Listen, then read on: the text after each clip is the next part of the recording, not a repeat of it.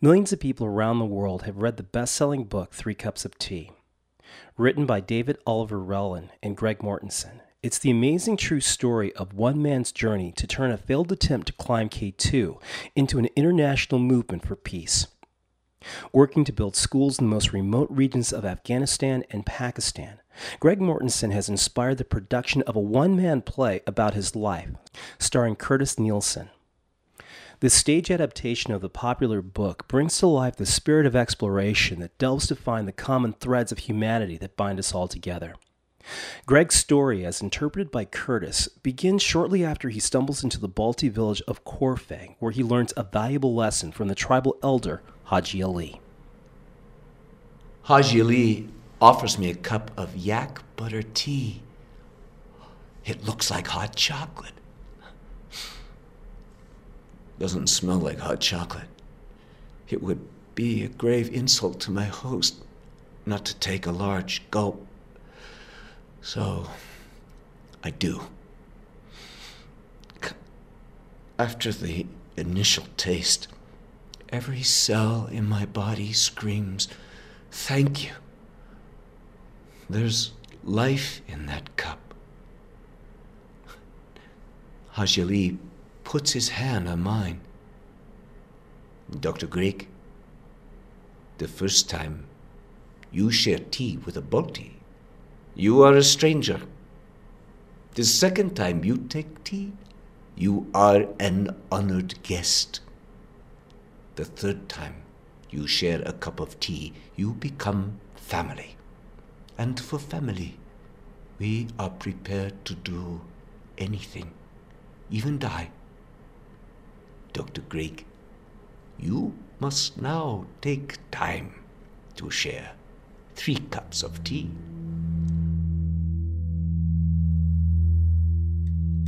The American Place Theater Literature to Life production 3 Cups of Tea is playing to captivated audiences across North America. This one-man show is a dramatic and a heartwarming reenactment of the book, but Curtis Nielsen's portrayal of Greg Mortensen is a story in itself. In this interview, recorded at the Banff Mountain Film Festival in Alberta, Canada, Curtis tells us how his journey as an actor has led him to discover many wonderful gifts on the stage of life. I'm James Mills, and you're listening to The Joy Trip Project.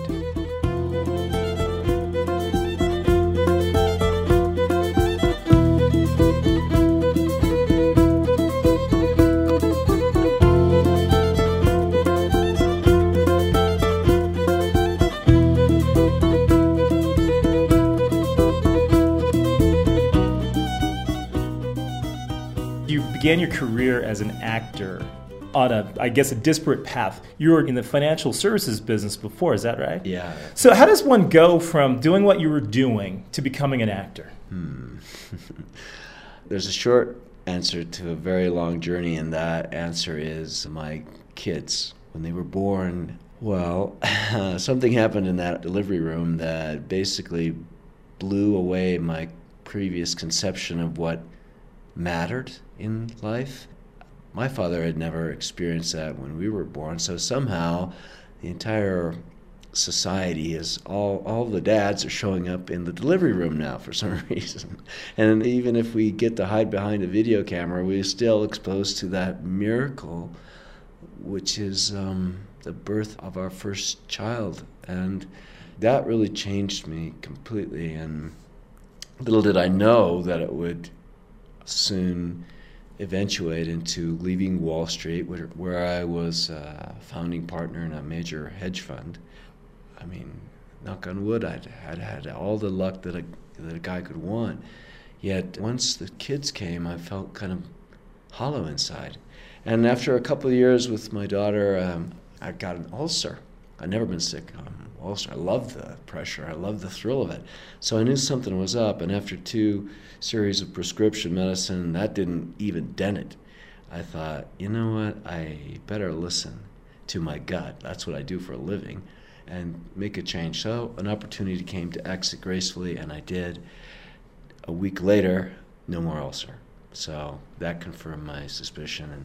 And it's been downhill ever since as far as acting. And And I went to acting school, and that's where I met Win Hammond. 3 years of study with him. He's the artistic director for American Place Theatre, and I dreamed of working with him. He, as you might know, James, he basically found Dustin Hoffman in the early productions of American Place Theatre. He produced Sam Shepard's first 8 plays. Eric Bogosian started from the model that Sam Shepard set. Richard Gere was found in a Sam Shepard production. So a lot of great people got their start there, and Win was also a fantastic teacher. Sigourney Weaver and Chris Cooper, Alec Baldwin, Michael Douglas, all have come through the doors of Win Hammond's acting studio in New York City. So I was honored to get a chance.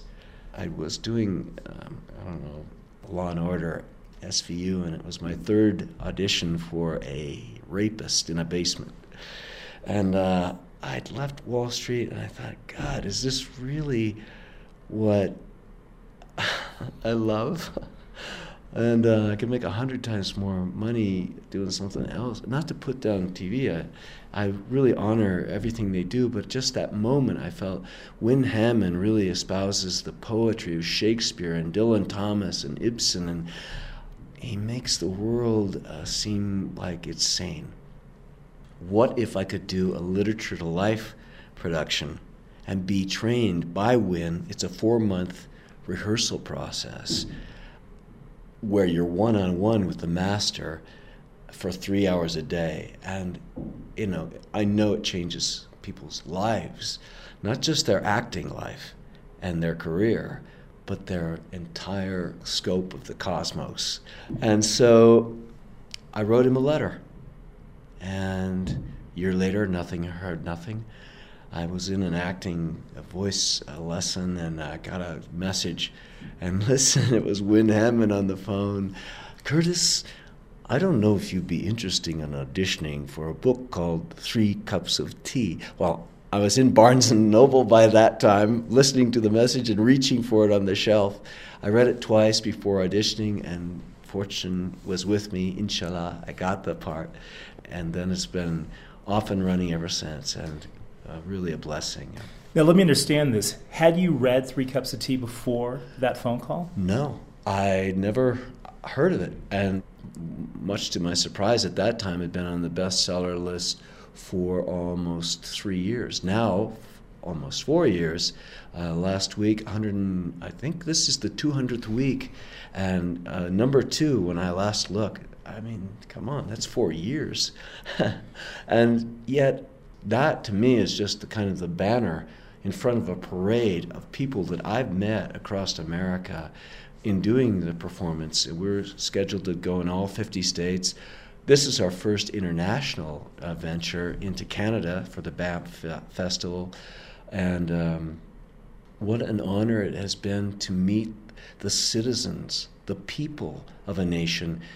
To me, I can look at the media and sometimes get a skewed view of is there any hope left, And then I run across Greg Mortensen, 3 Cups of Tea, and then in performing it, this nation and Canada, they're filled with people that are ready to do something, tired of business as usual, and are enthusiastic. And I just feel completely regenerated by the strength and vitality of the people of both our countries. It's a real gift, and I'm honored. Tell me about the process of preparing for this role. I know that you took a long time to develop the character and the characters that you portray in this play. Give me an idea as to what the process was to do that. You have to be completely off book by day 1 of the rehearsal process. Then it's 4 months of absolute rigorous hell. Fortunately, I've been blessed with an author who, like Greg Mortensen, he is walking his talk. It's not a fiction. It's happening right now. And it's in the zeitgeist so much that 4 years on the bestsellers list. And I feel like he's riding a wave of cultural reform, if that's the word, of empowering the feminine on our planet through education, bringing also a peace movement through bombs into books, basically, and providing a necessary hope, taking pennies and bringing peace.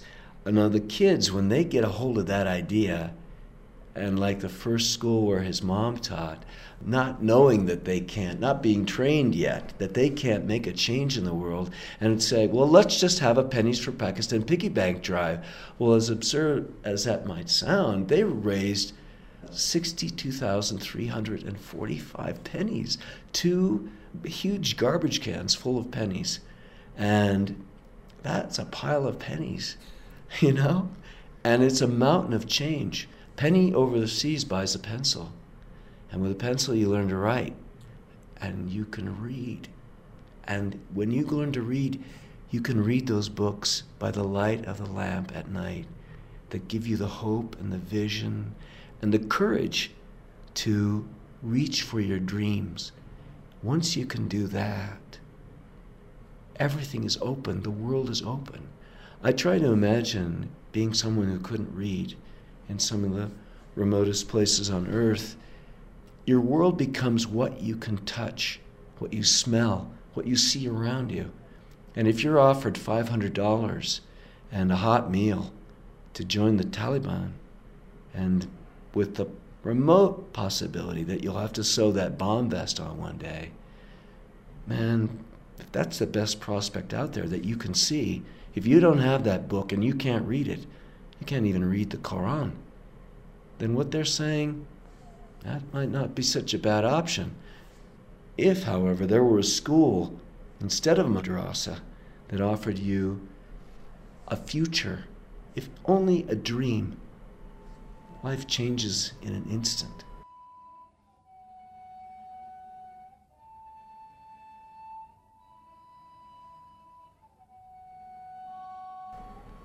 I think about Haji Ali's words for a moment. We Americans are trained to believe that we have to accomplish everything quickly. 30-minute power lunches, 2-minute football drills, 6-second sound bites. Even climbing K2, I had to do in a hurry. Haji Ali is telling me, slow it down, Greg. Listen, really listen with your heart. He's teaching me that building relationships here is more important than building any project. And he's also teaching me that I have more to learn from the people that I'm with than I could ever hope to teach them.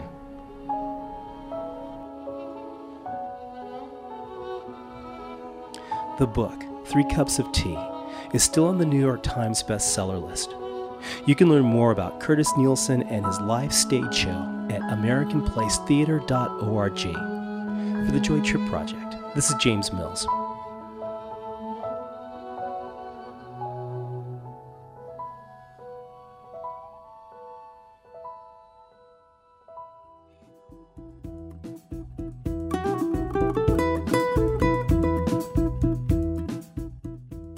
Music this week by Jake Shimobukuro and the On Trio. The Joy Trip Project is made possible thanks to the support of our sponsor, Patagonia. Check out their latest conservation initiatives and new media projects on their blog at thecleanestline.com. And head over to iTunes to find the Patagonia Music Collective. There you can download original songs from top performers, and every purchase goes to support the environment. Thanks for listening, but we hope you'll write. Drop an email with your questions, comments, and criticisms to info@joytripproject.com or find us on Facebook. We'd love to hear from you. Until next time, take care.